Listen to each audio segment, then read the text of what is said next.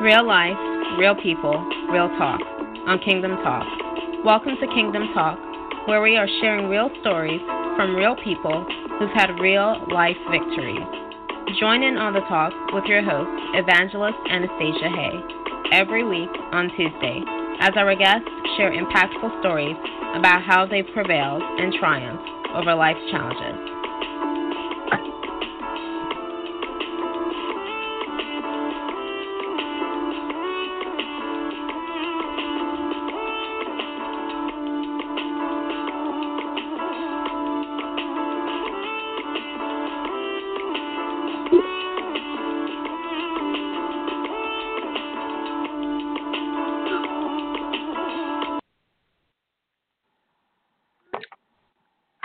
Hello. Welcome to Kingdom Talk. It's such a pleasure to be here again. God is so good. Hallelujah. So this is the place where we share real stories from real people who've had real life victories. My name is Anastacia Haye, and I will be your host today. And today we have an amazing guest with us. She is going to tell us a really great story about her life. Her name is Anita Wilson, and she also wrote the book Elias in Town. Okay, and she talks about how to combine the spiritual gifts of creative communication, teaching, wisdom, and faith. And so here with us we have Anita Wilson. Hi, Anita Wilson. How are you? Hi, I'm doing just fine. Awesome. It's such a pleasure to have you here on the Kingdom Talk. I'm glad you took the time to be on our show as our guest, and I'm really happy to hear what you have to share with us and the audience. I'm sorry. Can you say that again? Yes, I said I'm really happy to hear what you have to share with both me and the audience. Oh, I'm happy to be here, too. I'm happy to share it. Nope, it is my pleasure. Praise God. That's such a blessing. So, Anita Wilson, tell us a little bit about your life story. How was your life 7 years ago, and what did you create the life you have now? Well, you know, when I look back to 2012, I don't even recognize this woman who is named Anita Wilson. I have a chronic illness, and it had come to the point where I could no longer pursue my career or live out my volunteer life, so I had to go on disability. And a few years prior to 2012, I had taken some really misguided advice from a friend in a support group, and he said that I should take a shot of alcohol to help me with my vertigo symptoms because alcohol is a nervous system suppressant. And so I did that, and it worked. But then alcohol tolerance being what it is, one shot was not enough. Then it was 2 shots, and then it was 3 shots. And then pretty soon I was using alcohol not to treat a symptom, but to escape, to escape my reality. And, it had gotten to the point where I was drinking a whole liter of 100 proof alcohol every day, and sometimes washing that down with pain pills so that I could just completely escape. In 2012, I was completely wrecked. I was wrecked with alcohol and pain pill abuse. And depression had swallowed me up to the point where I was actually disassociating from reality. I had what was called dissociative depression disorder. And my mind was so foggy, I couldn't even concentrate to read anymore. I just was helpless and felt futureless, and I felt hopeless. So I did what I thought would be the ultimate escape. I taped my suicide note to my bedroom door with a Band-Aid, and I washed down an entire bottle of sedatives with about a half a liter of alcohol, and it should have killed me. I should be dead, but praise God, I'm not. My family and my friends, they held an intervention for me, and I don't remember the words that they said to me at all, but I remember walking into that room and feeling like I walked into this wall of love. And so I decided that I would love them back and that I would go into the treatment that they had set up for me ahead of time before the intervention. And so I went into a 6-week treatment program, And something happened while I was in the psychiatric hospital that I consider to be a miracle, because my mind was so fogged up from the alcohol and the pain pill abuse that I couldn't think coherently at all. But I was definitely hearing and perceiving Scripture clearly. It was like God was just streaming Scripture to me after Scripture after Scripture. All those words that I had hid in my heart from my lifetime had just come to me in like this miraculous healing way, and I reveled in those thoughts. I remember going into the bathroom because I didn't want to wake up my roommate. I would turn the light on in the bathroom, and I would sit on the floor in front of the toilet, and I would just write down all these scriptures that God was giving to me, and the healing that was taking place was amazing. And it was a long and difficult path through forgiveness and restoration to bring me to where I am today. I remember one Sunday, shortly after treatment, I was in church, and I don't remember what the sermon was about, but I do remember this one phrase that the preacher kept saying over and over. He kept saying, "Take a step." And so that's what I did. I started to take a step. I started to take these small steps of obedience of what I felt God was wanting me to do. And I did things like praying, just started praying for other people more, especially when my illness would make me bedridden. I would spend that time praying for other people. I started having my family over again. I started hosting parties. And step by step, I started to rebuild my life with my illness, working within the limitations of my illness, but not letting it limit me. And the small steps of obedience I was taking, they started to lead me into this new adventure. I rearranged the letters of my name to Alias in Town. I chose that as a pen name. And I wrote a book called Well, and I started marketing the book, and then this led to this deep calling on my spirit to minister more. So I enrolled in training, and today I am an ordained minister through Christian Leadership Alliance, and I've completed chaplain training at my church, and I just continue to educate myself, and I continue to minister to other people who have been through the same thing that I've been through, and continue to take these small steps of obedience. And I don't exactly know what the future holds. I don't exactly know where all of these little steps are leading me, but I know that I'm on the ride of my life. Wow, that's a blessing, Anita. And it's such a blessing to know that you are, number one, still alive. I know you didn't go through an easy time, and, it really is an amazing testimony that you're sharing, and I'm so grateful that you were able to have those scriptures in your heart, and you could refer to them. It's not an easy journey, and I'm so grateful that you were able to overcome it, and now you're here and you're ministering to those who are going through similar experiences, and you're helping to change their lives and helping them to have hope again. And that's really awesome. So I give God thanks for how He's using you in this time. Thank you. I do too. I thank God every day. Praise God. Yes. Amen. So what would you say was a turning point for you? Well, it really comes down to one word: surrender. When I got home from treatment, I started just scouring through decades worth of my journals, trying to figure out how this could have happened to me. How did I sink so low? And what I discovered in the journals was this pattern in my life where when things got hard, I would always try to solve those issues on my own. I would effectively take my life out of God's hands and place it back into my own hands. That's very smart. I was removing myself.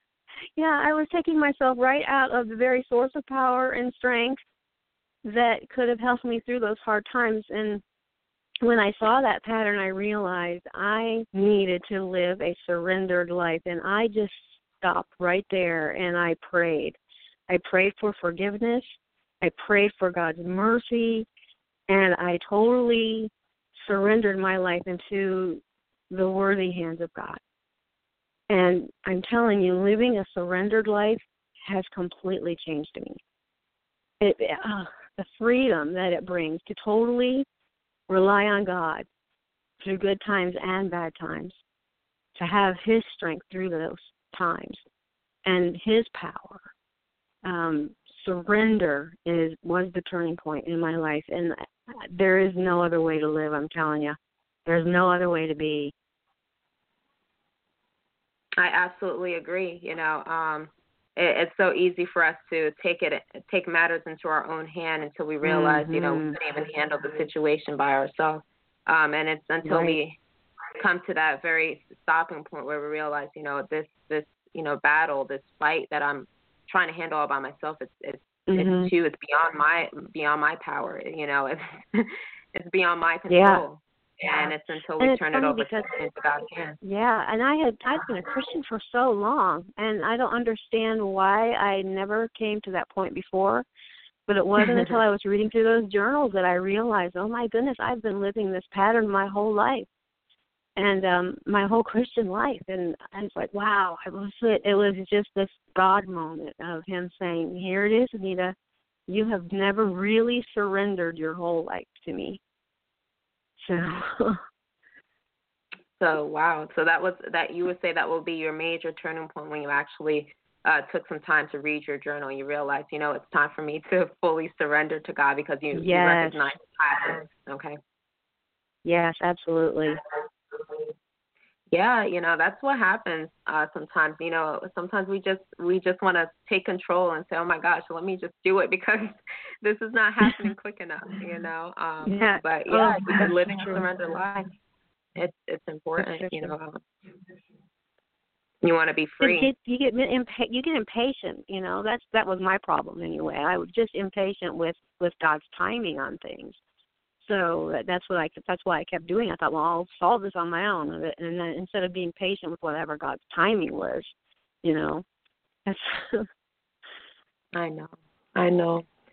It happens to the best of us. But, the most powerful thing is when we can realize it before it's too late and seek God's forgiveness and ask for His help, And that's the most powerful thing. Amen. Amen. It really is. So, Anita, what advice would you give someone who is going through a similar situation? I would say the very first thing that you need to do is to love yourself enough to seek help with boldness. Get help. Don't hide behind your illness. Don't hide behind your mental illness or your addiction anymore. Reach out with boldness.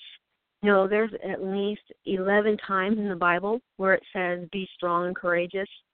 And that strength does not come from within you, but it comes from God Himself.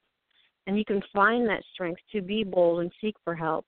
He offers it to us right in the middle of our weakest point.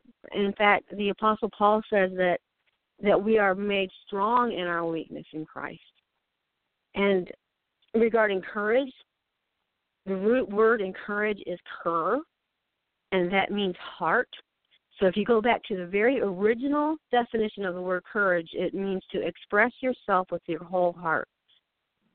Courage means that you don't need to hide, that you can be real with whatever situation is that you're in, and that brings you hope.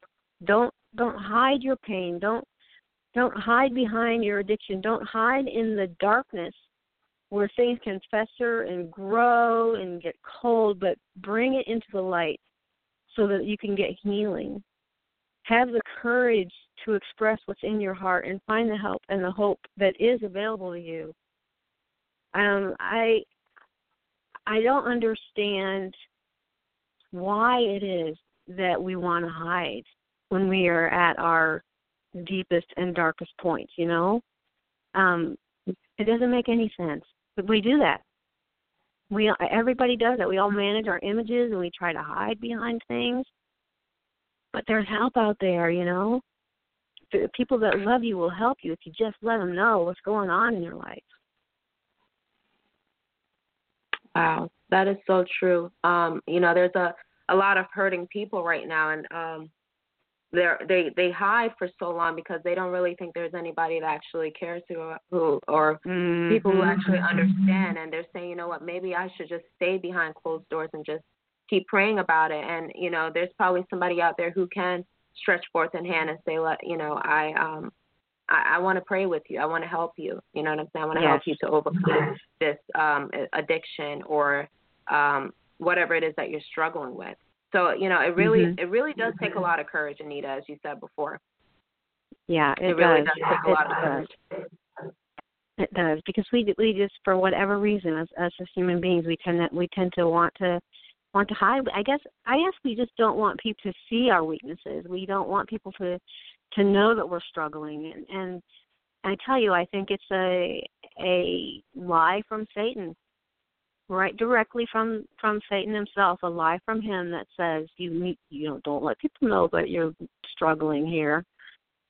But then the truth from Christ is, reach out to me, reach out. I'm not far from you. I'm right here.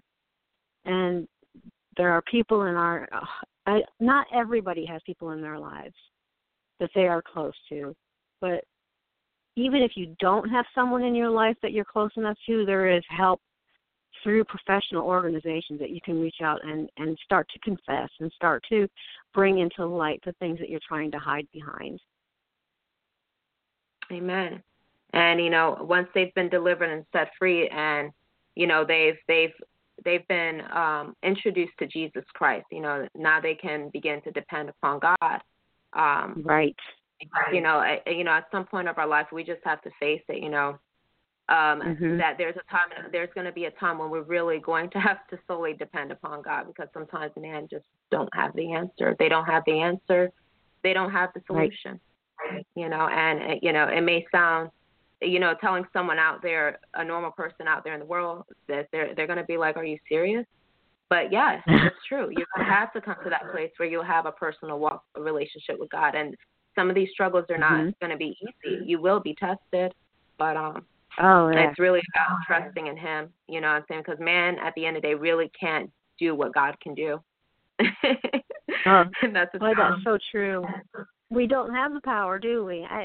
We don't have the kind of power. We have the power that God gives to us, but it's by God's power, only by God's power. But us depending on our frail human strength, it's impossible. It really is. It is.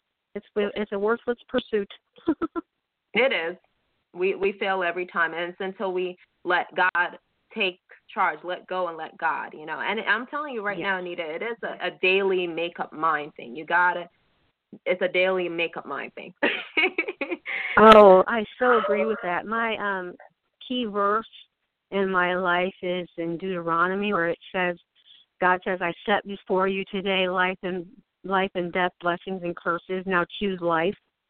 And it is the small daily things that you do, like you just said. It's taking the time to choose the little things, those little things, and they vector you into an abundant life in Christ by making those choices to choose life. Choose life. It's so true. You know, I was speaking to someone. They were saying the same thing. You know, that when it comes on to being a Christian, why the journey can be difficult sometimes is because every day we have to think about our decisions before we make it. While people out there in the world, they just live, and they just live, and they do what they want, when they want, how they want, and they feel no conscience about it. It doesn't bother them. They're used to it. But we as Christians, we got to constantly be thinking before we make that decision. We got to constantly be prayerful. We have to discern. We can't just jump. You see what I'm saying? Because that jump could either cause a consequence, or it can cause a regret in our life, or cause a disaster. So that's where the difficulty comes, because now we have to solely rely upon God. We can't rely upon our will, doing our own thing. You know what I mean? Oh, I do. It's making those choices, those choices every day, and it's out of relationship. You know, it's out of a relationship with God where we make those choices, and He's there to help us and to guide us. He doesn't leave us alone. He doesn't just abandon. He doesn't say choose life and then just leave us alone. No, He journeys with us, and He walks with us, and He guides us, and He points us into the right direction. Now, it's up to us to make the right choices, but God is always providing guidance through His Spirit and through His Word, and it's so important to be connected to God through that personal relationship with Jesus Christ. Amen. I totally agree. I absolutely agree. You know, when you come back to your realization and you're sitting in your alone time, you realize, you know what, it's better to do it God's way, you know. Yes. So, Anita, what is the main message you want to bring to the public? I boil it down, I think, to the scripture that is in Isaiah 61, verses 1 through 3. And if you don't mind, I'll just read that. Okay. It is Isaiah 61, verses 1 through 3. The Spirit of the Sovereign Lord is on me, because the Lord has anointed me to proclaim good news to the poor. He has sent me to bind up the brokenhearted, to proclaim freedom for the captives and release from darkness for the prisoners, to proclaim the year of the Lord's favor and the day of vengeance of our God, to comfort all who mourn, and to provide for those who grieve in Zion, to bestow on them a crown of beauty instead of ashes, the oil of joy instead of mourning, a garment of praise instead of spirit of despair. And they will be called oaks of righteousness, a planting of the Lord for the display of His splendor. And that scripture, it gives so much hope about what God wants to offer to the hurting. And I am so humbled if I can be any part of bringing that into fruition to the kingdom. I call my personal ministry Alias in Town Ministry. And you're probably wondering, well, what is an alias in town? I mentioned before that Alias in Town is an anagram of my name. I just rearranged the letters Anita Wilson and came up with Alias in Town. And I chose it as my pen name on purpose because there are alias people living in every town who suffer from chronic illness, including mental illness and addiction. But, you know, it has come to mean so much more to me now than a pen name. It is a term, an alias in town is a term that represents people who are living an alias, inauthentic life because they feel they have to hide their illness or their addiction some way, like we talked about before. You know, perhaps it's behind a mask of wellness, managing their image so that everybody thinks they're okay. Perhaps it's hiding behind a fear of stigma, of not being accepted, or hiding the loneliness and helplessness of addiction. Whatever the reason, they're living as an alias in their own life. And my main message is that you don't have to be alias anymore. You don't have to be. Wow, that is such a blessing. Anita, that is awesome. That is awesome. You know, it's number one, it's courageous, you know. And secondly, it's, you know, it's just very inspiring as well, you know, and very uplifting. To those who are listening right now who feel like they may have to hide, but, you know, you're letting them know that it's still hope for them. They can come out. There's someone like you who wants to help, you know. I do. I am so burdened for people like that. It's just the burden. God has used this journey of mine to place a burden and a calling on my heart specifically for these people. Specifically for people who are grieving and mourning and struggling in mental illness or addiction. Praise God. And so how are you still currently dealing with the illness? Is it as tense as it was when in your earlier years, or is it a little bit more better? It is just as intense. I still struggle.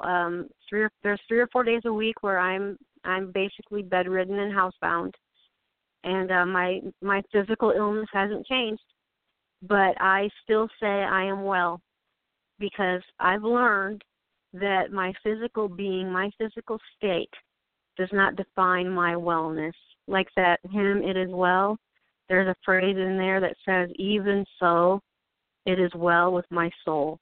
And I know that my soul is in the hands of a God who loves me and guides me, and I don't have to suffer knowing that, I mean, the illness is here, and yes, it knocks me out for a while, and I have to live within the limitations. I'm sorry, my dog is barking. That's okay. I have to live within those limitations of what the illness is. But I've learned that God's saying to me, you can minister through your illness. You can minister through that pain. You can use it to reach others.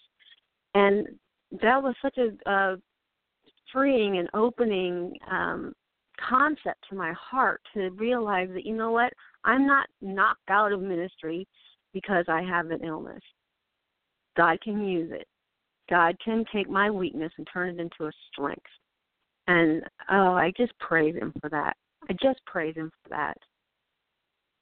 Amen. Amen, Anita. That is awesome. It doesn't matter what state we are, and it really boils down to your mindset. And I can see in which, throughout your experience, how God has really opened up your mind to him and his will. How has your character grown since your experience?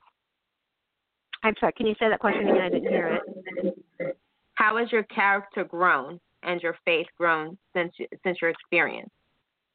Oh, my goodness. My faith has grown so much because just realizing that I don't need to be limited.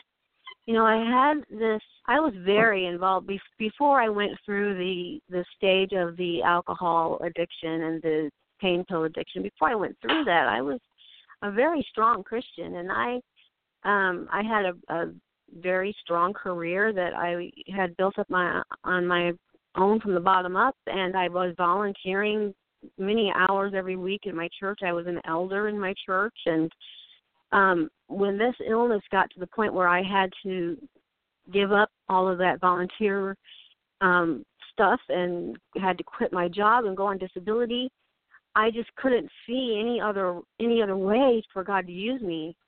And now that I've come to realize that God still has a purpose for me, He still needs me in his kingdom, and I can still contribute in some way. It may be a small way, but it is still contributing to his kingdom. And I didn't have to go by what I had, this preconceived idea of what ministry looked like. I can minister as I am now, as God wants to use me now, by taking little steps of obedience that he puts in my path. And that has just grown my faith and my love for God so much, to just know that he still has a purpose for me, has been just so found and amazing. Wow. That's a blessing. That is a blessing. Mm-hmm. Are you currently, do you have like a group of people that you're sharing this amazing experience with and helping them to overcome similar experience as well? I am, yes. I've received certification in suicide prevention, for one thing, and I volunteer and work with that. I share my story as much as I possibly can. My original goal when I wrote my book was to share my story with 100 people. That was my goal. Apparently God knew that it was going to be bigger than that because in January of this year, O Magazine did an article on suicide, and I was chosen as one of the people to be interviewed for that article. And so my story has reached the readership of O Magazine, and so that's a lot more than 100 people. And I have and I've had opportunities to speak in churches and to do interviews like this. And I've had opportunities to share one-on-one, people who have read the book and have come to me and talked to me about how it has impacted their life, and I've been able to minister and mentor in those situations and pray for people. And I'm so excited about I just completed chaplain training at church, and I'm so excited about the possibilities of being a chaplain and being able to minister to people who are in grief or in the place that I just read about in Isaiah, about in mourning and the downtrodden. And I'm so excited about the possibility of being a chaplain to those people. Wow, that is so cool. like 7 years ago, would you have ever imagined yourself, Anita, in your wildest dreams ever being where you are today? No. No, not at all. No, I didn't see a purpose for myself then, and now it's like, wow, and it's, and it was just little steps of obedience, just doing the little things that God laid in front of my path, and like, okay, God, I can do that little thing. And as I continue to do these little steps, God has led me into this place, and I know I couldn't have imagined it. I couldn't have dreamed or imagined that God would still use me. Cool.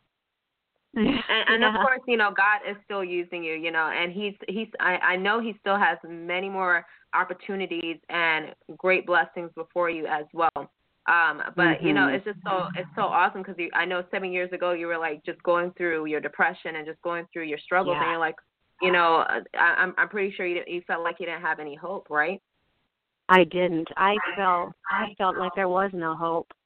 I felt I had no future, and it took months to recover from that. I have 6 children. At the time that I went through that in 2012, 3 of the 6 were adults and living on their own. 3 of them were teenagers still under my care. And one of the biggest hurts that had came out of that situation was that I robbed them of their mother during the years of their life that they needed me most. And those 3 children actually went to live with someone else for a while I recovered. And 2 of them came home. One of them never did come home, but God has healed all those relationships. The one who never came home, I'm very close to her now, and I just praise God because it's a completely different life than what I had in 2012. And the relationships that have been healed, the redemption that has taken place, the restoration that has been taken place, it's just amazing. It's a miracle what God has done. And I guess He's just in that business, isn't He? Yes, He is. Yes, He is. He is in the business of restoring lives. And one of the things that I think about is, I do have this story, and I'm willing to share this story, but what I think is really cool, and when I think about my God, is that my story isn't that unique. God does this for millions and millions of people. They may not share it like I do. They may not talk about it as much as I do, but millions and millions of people God has reached in and changed lives. And He's so amazing. He's so powerful. Just beyond what I can imagine and beyond what I can comprehend, what He can do when somebody puts their life in His hands. You are so right. You're absolutely right. I mean, when you were taking those little, because you said God presented to you little steps that you took. Yes. When you took those little steps, Anita, were you seeing like changes immediately, or was it like, okay, I took the step, what's next, Lord? Kind of tell me a little bit about that. Yeah, it was take a step, and I would see change. I would see a small change. A small step equaled a small change. Wow. And that would bring me to a new place in life. And then I would feel like God would say, okay, you did that. Now it's time to start not isolating yourself. Let's start having your family come over some more. Let's prepare those relationships. So take that small step. Have your family come over for some family dinners and stuff. So I took that small step, and that led to restoration and to healing in my family. And every little step brought a little change. And as I continue to be obedient in those steps, and now the steps are like, okay, you need to get your degree. So I'm working on getting my degree, and it would have seemed like a huge step back, a few years ago, but now it's just a little step. It's just some more training. That's all it is, just some more training, and I can get my degree, and then we'll see where God takes me from there. And getting ordained as a minister, I would have never dreamed that would have been what God's plan was for me. But those little steps led me there, And I have the ordination ceremony coming up next month. And just, wow, little steps of obedience bring little change. And then over time, that brings big change. Praise God, Anita. That is awesome. Which leads us to, what inspired you to write your book? And tell us a little bit about your book. Okay, sure. Yeah, like I told you, I had, when I came home from Schumann, I went through those journals. And originally, the writing of my book was for myself. I wanted to go through those journals and figure out what happened to me. And I just took excerpts from my journals, the excerpts that told my story. And I put them in an art journal, and I would write essays about those journal excerpts. I would write an essay about it to kind of explain what God had done through me, or what God was telling me and showing me in that point in my life. And then I would create, I'm an artist, so I would create some artwork and tell my story through the end of a paintbrush. I wrote some poetry, and I just put all of that in an art journal. I made some pretty little handmade covers, and I bound it up into this scrapbook. And when I was done, it was so cathartic. I felt like, I had answered some of those questions I had, and I set it on a shelf. It was something I'd done for myself, and I created something useful and good for me. I put it away, and I kind of forgot about it. And then I was watching this TED Talk by a woman named Brené Brown. Have you ever heard of her? Brené Brown? No, I'm not familiar with the name. Well, she talks a lot about vulnerability. And the TED Talk that I was listening to was on vulnerability. And she said stuff like, stories are just data with a soul. Regarding shame, she said we all have it. No one wants to talk about it, and the less you talk about it, the more you have it. She mentioned that owning your story is hard, but it's not nearly as hard as spending our lives running away from it. And as I listened to her talk, God kind of tapped on my shoulder and said, hey, remember that recovery scrapbook that you put together? Remember that? I want that story out there, Anita. I want you to share that story. And I thought, oh, my goodness, God, those journal entries are really raw and personal. Those are my very personal thoughts. And he's like, that story needs to be out there. And so I decided that I would let the truth escape from those pages. And I wasn't exactly sure how to take a scrapbook and turn it into a book, but I did the best I could with it. I gave it my best shot. And now my story is out there for the whole world to see. I laid myself open and invited everybody to come to the autopsy. Isn't that crazy? Oh my goodness, it was crazy, but it's a stake in the ground for repentance and redemption, and I own my story, and I'm humbled to be able to share it in its rawness and realness. If you read my book well, you will see a raw journey of self-discovery. I didn't pull any punches in that story. But there's also some rubber-the-road kind of advice that's in the book. I talk about coping strategies and how to cope when you're going through hard times, and how to rip off your disguises and how to live a more authentic life. And the name of the book is Well, and it is Well by Alias in Town. So if you wanted to find it on Amazon, you would have to search for Well, Alias in Town, and it would bring it up. If you search for Anita Wilson, you will find the wonderful gospel singer Anita Wilson. So you need to make sure that you use Alias in Town, use my pen name. And you can also go to my website, which is www.aliasintown.com. You can go to that website, and you can click on my book there, and it will take you to where you can get it. And, if anybody wants to email me, my email address is on my website, but I'll just give it to you. It's Anita Marie Wilson @aliasintown.com. And on my website, you can scroll to the bottom of the first page, and there's a phone number on there where you can text me a message to. So I would love to hear from people. I would love to hear from the brokenhearted and the downtrodden and the those who are dealing with addiction, and I would love to at least pray with them and just be there for them in what I call a ministry of presence, just being present with somebody that is in that situation so they're not alone. Amen, amen.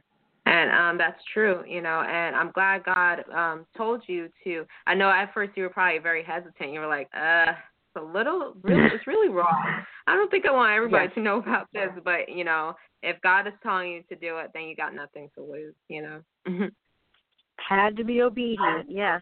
You had to be obedient. And I mean, and it is raw. I mean, my deepest, darkest thoughts are the journal entries that I pulled out to put into that scrapbook, and whew, people who knew me well were surprised and shocked. Really? By some of the things. Yes. People that knew me the best were like, "Oh my goodness, I had no idea you were going through that kind of stuff." Wow. So, yeah, it was eye-opening when people read the book. Even my parents, they were like, "Oh my goodness, Anita, I had no idea." That's how well I had hidden my journey that I was going through. I had hid it so well from people who knew me the best that they were shocked to find out that that's what I was going through. Wow, that's crazy. But, and it's not, it doesn't even go just for you. It could just be people out there. Like, there's sometimes people really don't know, like even those closest to them don't even really know what they're really facing behind closed doors at times. Right, and I had the perfect excuse to hide behind. I could be drunk and high from pain pills and alcohol, but I would just tell people, "Oh, I'm sick today, and I'm not feeling well," because I could just use my illness as an excuse, and they just, figured that was the truth, but it wasn't the truth. The truth is I had been drinking and escaping through chemicals, and my deception was working. It was a shock to them to find out what I was actually doing. So let me ask you a quick question. Does your book also include like some of the things that you've also overcome? You know what? It doesn't. It kind of has some steps of what I have overcome. But I wrote the book before God has led me all the way through to this journey of restoration and recovery. So it kind of ends. The book kind of ends with me talking about taking steps of having dinners with my family again. It talks about how I had started a prayer ministry, but it ends there.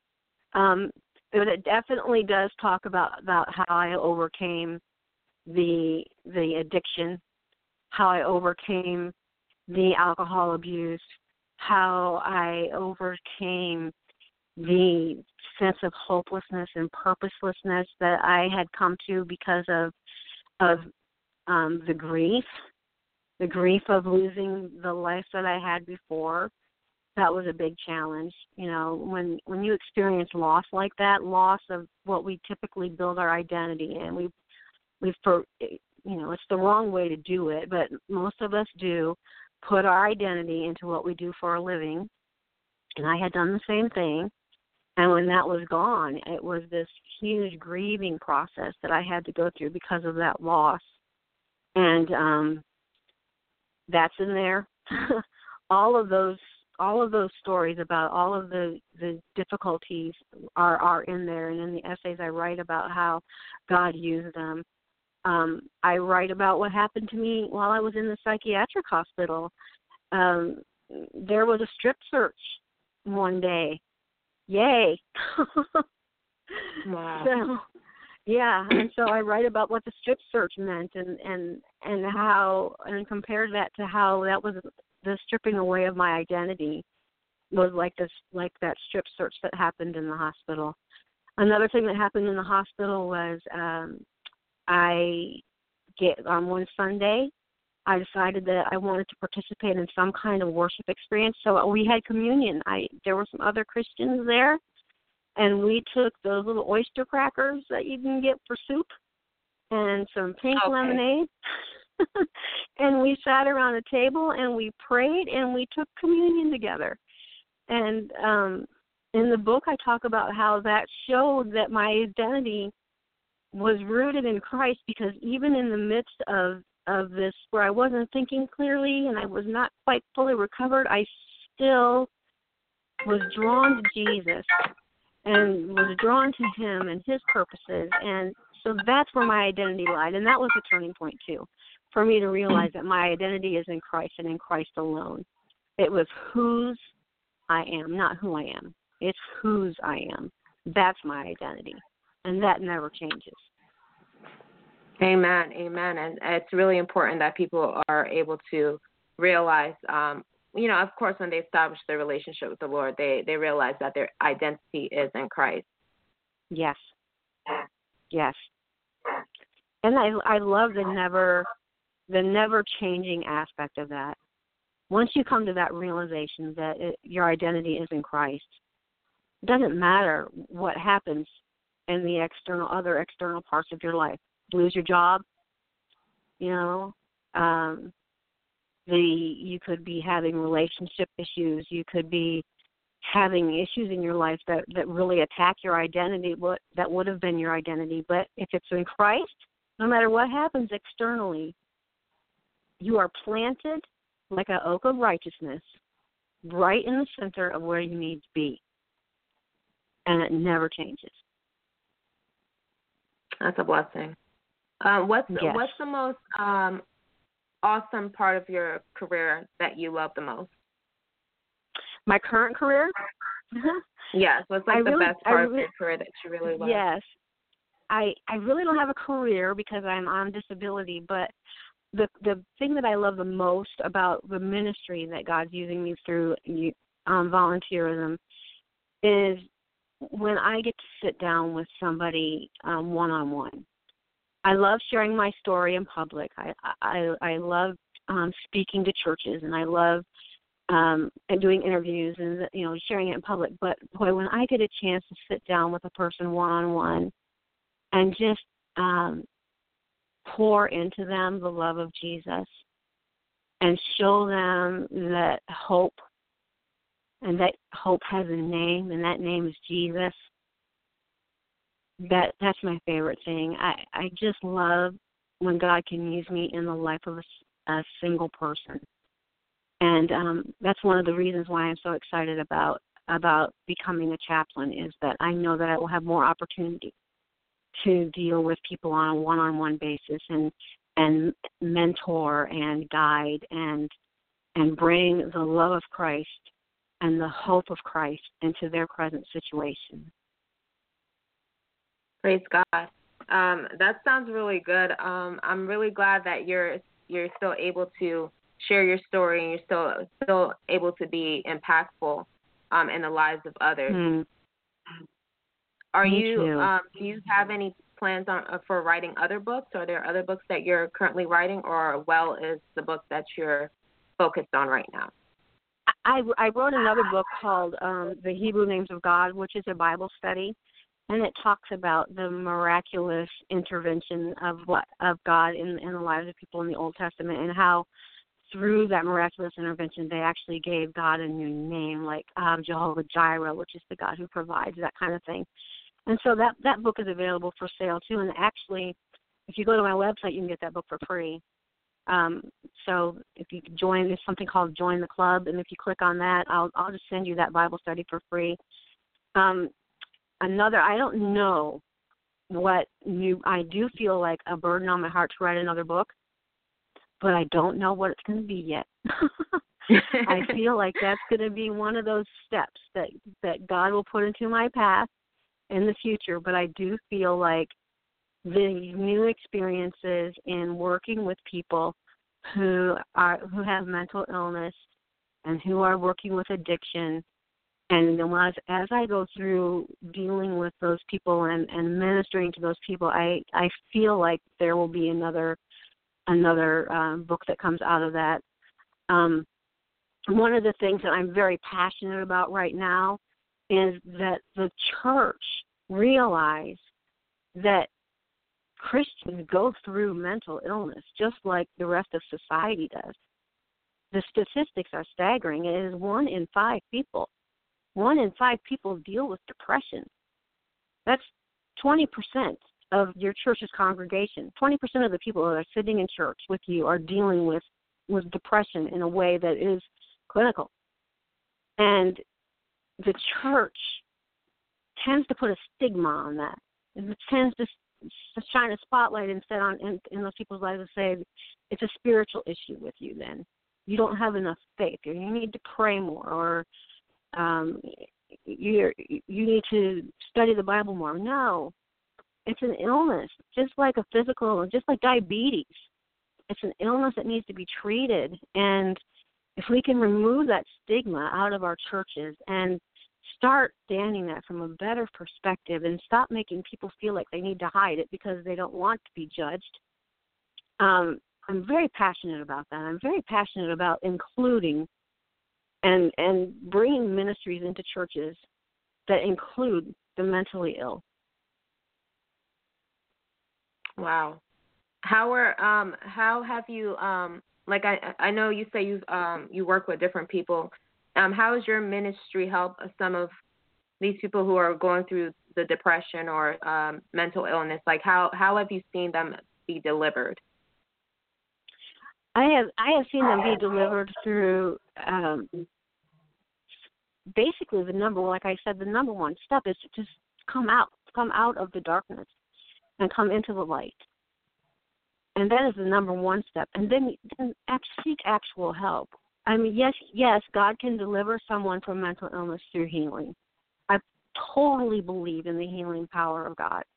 But I also believe that there are therapists and there are doctors that God uses to heal people as well. And I have seen people be healed through that route because it is an illness. Somebody who has a brain chemical imbalance needs to get that taken care of through medication. And God uses doctors to heal. And through what I have seen, I've seen miraculous healings. I've seen people delivered from satanic influence because their depression was based on that. Wow. But I've also seen more of people getting help they need through medication and through putting their faith and trust in God. I think it's really important for therapists, if you go into therapy, that you go into a therapist from a Christian perspective so that God is brought in and your faith is made stronger as you go through the healing process. Praise God. I definitely agree. I do believe, God can also, I believe in the supernatural, the supernatural miracles that God can heal supernaturally. And I do also believe that he can also use doctors or, physicians or, therapists to also complete that task as well. God can work in many different ways. He's a limitless God. We can't ever put him in a box. Yeah, that's so true, and we tend to want to do that, don't we? We want to put them in a box and say, okay, this is how God needs to fix this issue. And no, God owns it all. God is in charge of it all, and he can use whatever resources are available to him. We don't need to try to define what he's supposed to do. God is creative in problem solving. It's true. We clearly see in the Bible how Jesus, he with the man that was lame for 38 years, he told him to just stand up and walk, pick up your mat and walk. Yeah. And then with the blind man, he took sand and he spat in the ground and he took the sand and made mud and rubbed it on the blind man's eye. So you see how he works in different ways, but he's the same God that can do anything he wants. He can do it this way or he can do it that way. My favorite miracle story in the Bible is when Jesus healed the blind man, and then he went to the temple, and they asked him, what happened and who did this to you, and the blind man says, I don't know I don't know who Jesus is really, but this I can tell you. I once was blind, and now I see. And Yes.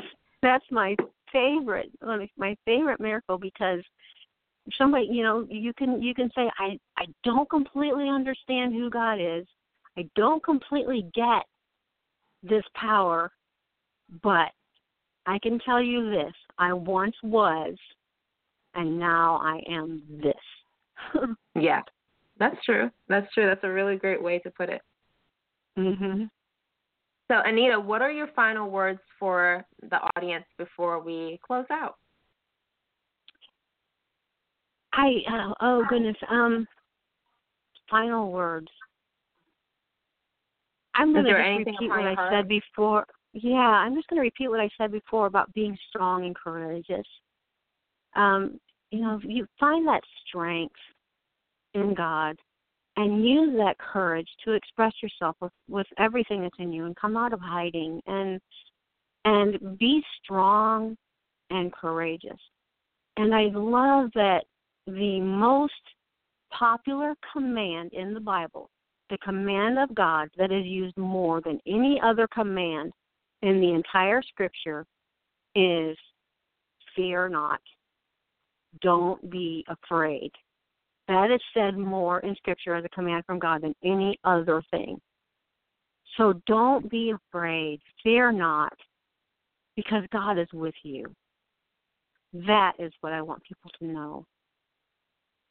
Amen. Amen. That is so powerful. Thank you, Anita. And where can they find your book? And can they also follow you on social media? Yes, you sure can. My book is on sale at Amazon, and like I said, you have to search for Well by Alias in Town, or you can go to my website, www.aliasintown.com, and you can click on my book there. And for Facebook, you can find Alias in Town on Facebook as well. And I have something called Club Well, where people can join that club and get the free book, and we just chat with each other and share stories of how God is working in our lives, and I would love for people to do that. Okay, that's great. So you have a group that they can join as well to get a hold of your free book. Yes, sure do. Right when you pull my website up, right when you pull up on Alias in Town, there's a circle there that says Join the Club. And you click on that circle, and it sends me an email, and I just send you the book, and then you can join the club on Facebook. I just occasionally stick out a question out there and just say, are you Club Well stands for living life fully, and choosing to live life fully, and that's just a way for us all to talk back and forth and be able to share life together and what God is doing. Praise God. That's really awesome. I thank you so much, Anita, for being on the Kingdom Talk radio program with us today. I really, really enjoyed your story, and those that listen, thank you. I know that they really received some upliftment. And I just want to say to continue to be strong, and thank you. I want to give God thanks for how he's using you in this time. Oh, thank you. I'm so thankful. All right. I'm so grateful as well. All right. Well, I want to thank each and everyone for taking the time to listen in. Definitely go to Anita Wilson's website, and you'll be able to find her book. And if you want to get her free book, you can follow her on Facebook. The links will be on the website, on Kingdom Empowerment Inc. website, okay? It's such a blessing, Anita. Thank you again for being on our show, and God bless you.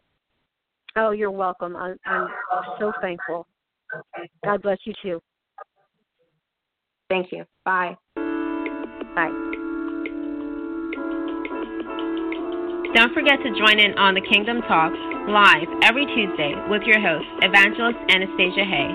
Follow us on blogtalkradio.com/Kingdom Empowerment Inc. Also, subscribe at www.keifm.com to receive updates and notifications for our new podcast. Have a fantastic week, and thank you for tuning in. God bless.